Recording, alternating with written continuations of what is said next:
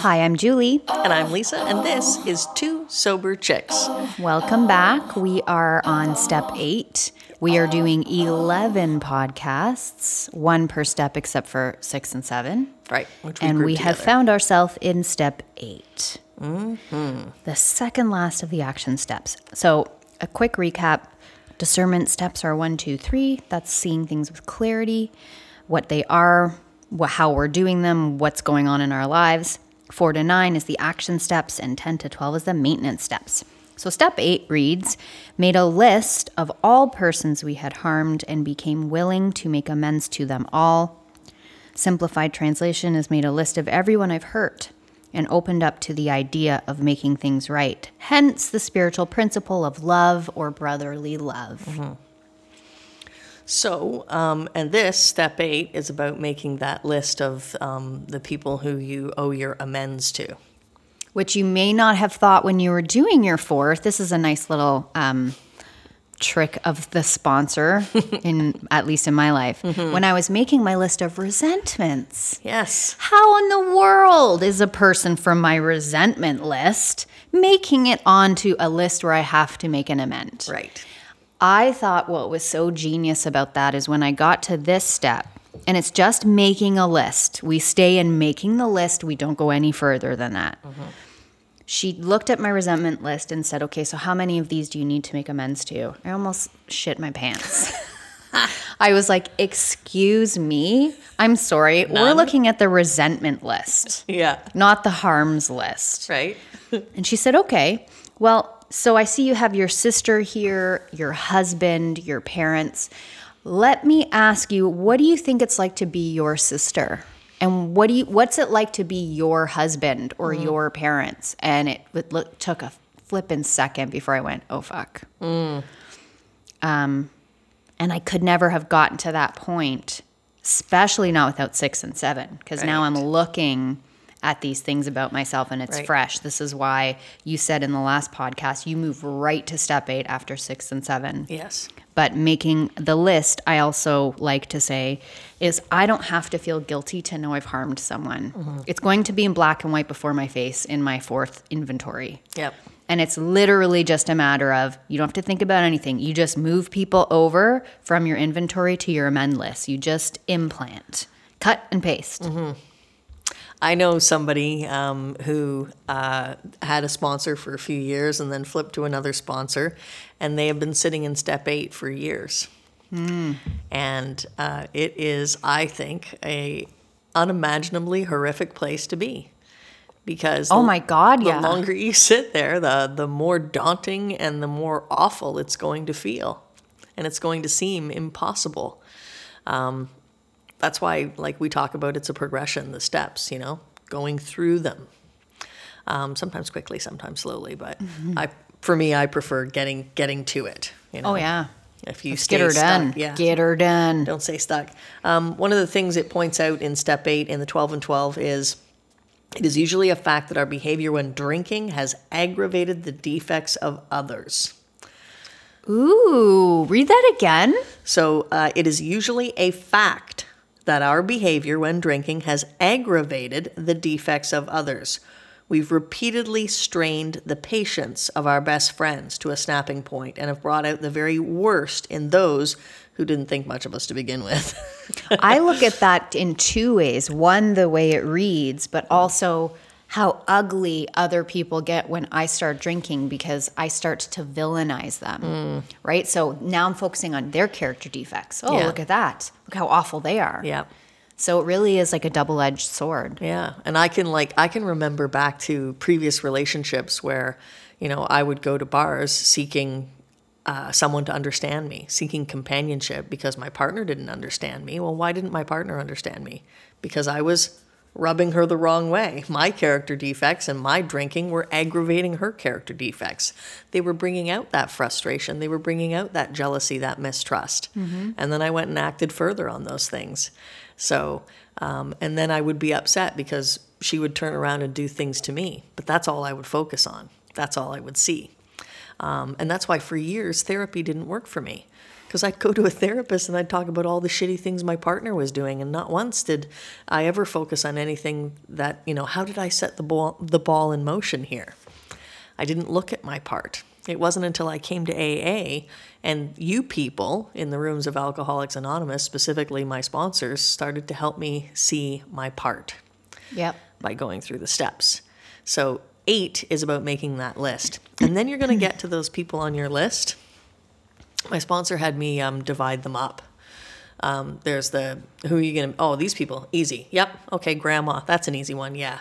I certainly owe her amends. What a sweet, nice little old lady she was. And I wasn't the greatest granddaughter. Easy peasy. So we always get those ones out of the way. They're the easy ones, right? And then you have the ones that are a little bit harder. Maybe they're a little bit more embarrassing. Maybe it's an employer, a former employer, and nobody likes to eat crow, right? Nobody likes to admit they're wrong. But it's important in order for us to let go of that guilt and that shame and be able to make restitution and move forward. And then there's the list that I called the no fucking way. Never in a million years am I ever going to apologize to those people.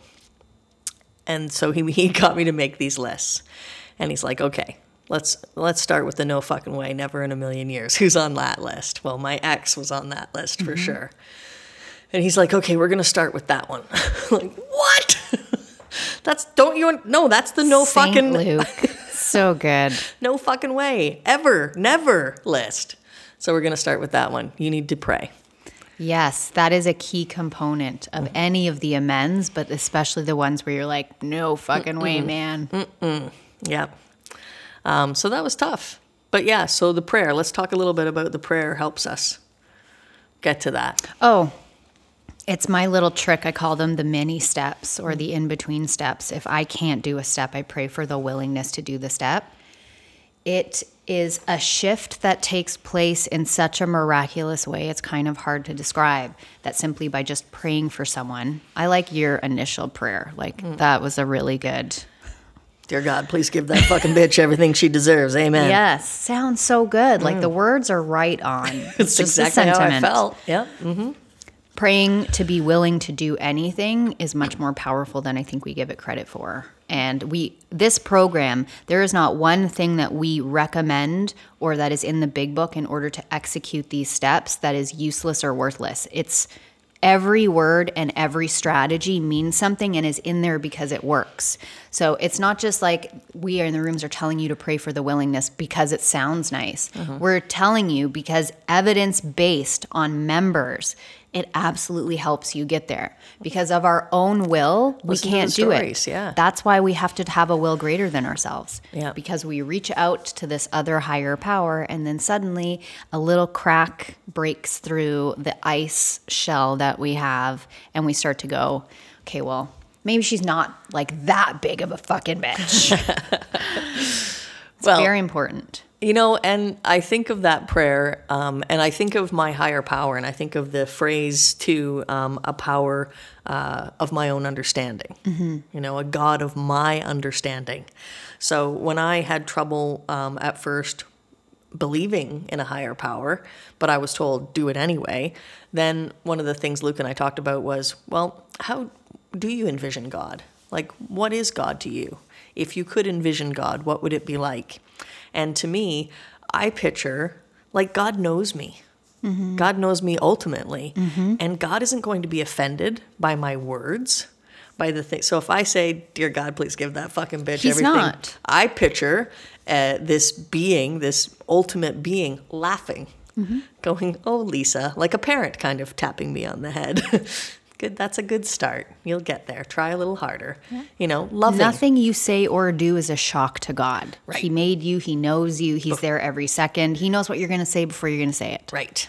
Not Yes. shocking. Yeah. So that's something also that helps me make that beginning, that I can't fuck it up. I'm making a beginning. I'm trying, so it's not wrong. Yep. And in doing that, in attempting that, like you said, eventually I kept doing it, and then I started to get humility.